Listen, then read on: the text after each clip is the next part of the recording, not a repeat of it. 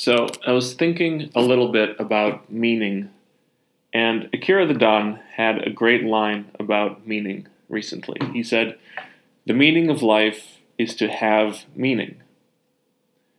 And I think he means purpose in your life, meaning in your life, whatever it is, having what the Japanese call ikigai, a reason to get out of bed.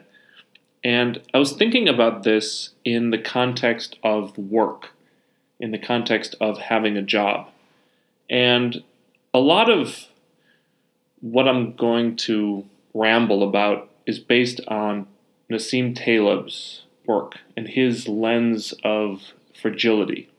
He talks a lot about this in his book, Anti-Fragile, which I highly recommend. Anyways, there seem to be, and I know I'm oversimplifying, but there seem to be three kinds of jobs: fragile, robust, and anti-fragile. The first kind is fragile. This is the usual 9 to 5, where you are a part of something, and that's reassuring, and it does provide an identity. But it's fragile because your boss is a single point of failure. And that is dangerous, especially in a world with decreasing opportunity and an increasing monoculture. At least in my experience, that kind of job, it makes you, and that especially that kind of single point of failure, it makes, well, I'll use the me because everything I say here is true about myself at least. It made me susceptible to groupthink. It made me more susceptible to boredom or to ennui. It lowered my willingness to take risk. It destroyed my ability to be independent. And, it made me vulnerable to personal animosity. But leaving a job, even a fragile job, is enormously difficult. There's enormous opportunity costs. And not just the paycheck, although, let me tell you, getting a paycheck every other week, there's something wonderful about that, but a little numbing as well. So not just the paycheck, and not just losing healthcare insurance, which may be more important these days. It's losing familiar routines. It's losing familiar friends. There's a fear of failure when you try something new. And not just failure, but humiliation in front of family, in front of friends. There's a fear of being trapped out in the cold. And leaving a job is usually a one-way decision. You can't come back. So you lose a sense of meaning. You lose purpose. You lose some part of your identity, which becomes entangled with the job. Personally, I know answering the question, what do you do, became much more difficult. Because without your job, what are you? So that's the first kind of job. The second kind is what Taleb would categorize as robust. This is the small business owner. This is the plumber, the dentist. It's the entrepreneur that has been tested by reality and survived. See, that's what's weird about this. The fragile job feels safe, but the risk increases over time as you or your company atrophy. And every company atrophies.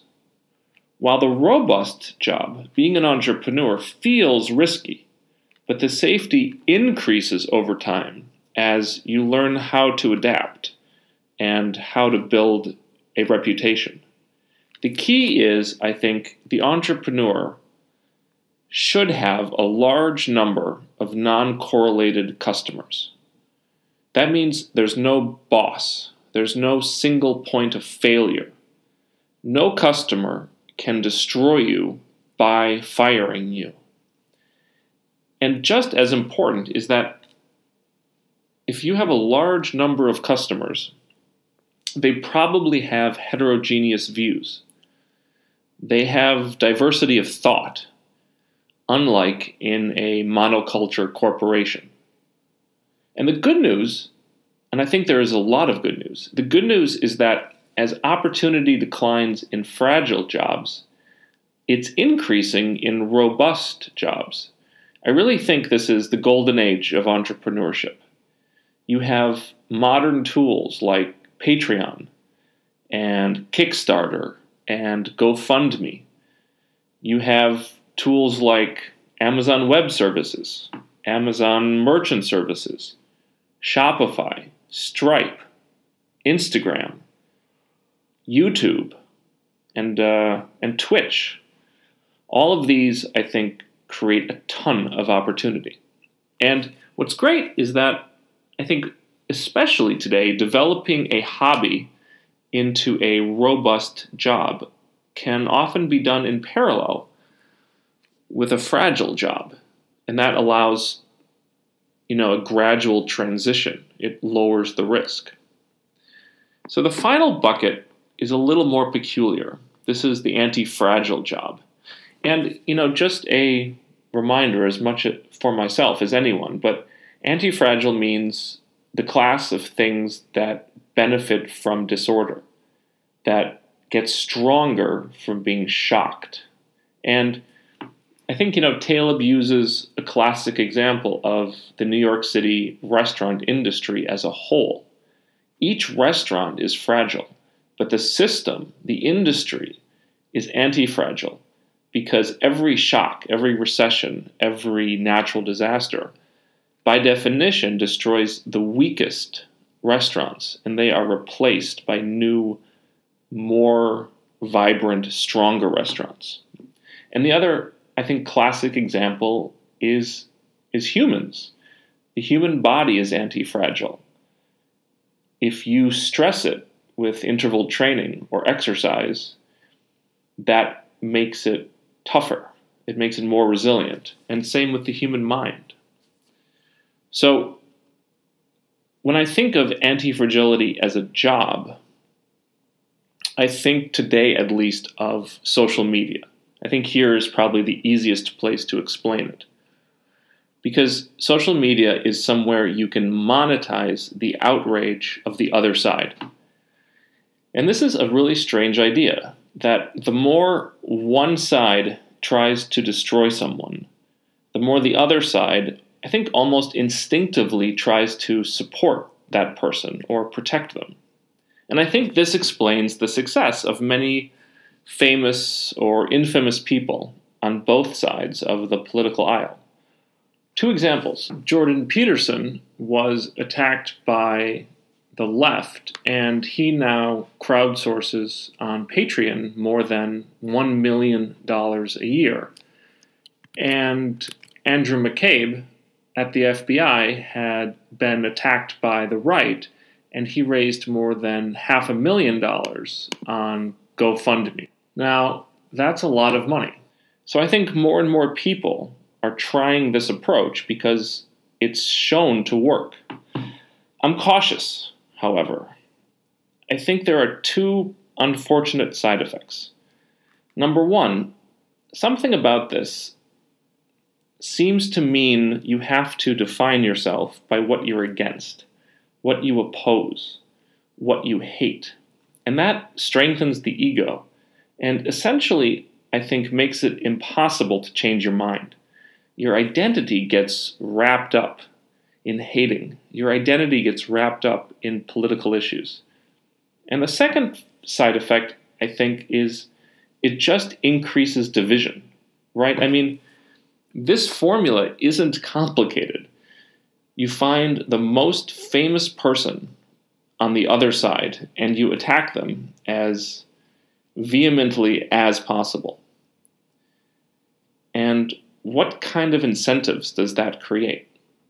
This is a very undeveloped thought, but maybe there's a better way. Maybe you can have frenemies online where two people who really have differing opinions can use each other to iterate to something closer to the truth. So you can still have the conflict that is engaging, but it can be a cooperative disagreement. And I think that's what Sam Harris and Jordan Peterson were trying to do with their recent discussions. And that worked. They sold out massive arenas to disagree about really important topics. But they did it in a friendly way, in a steel-manning way, in a way that, again, had truth as the primary goal.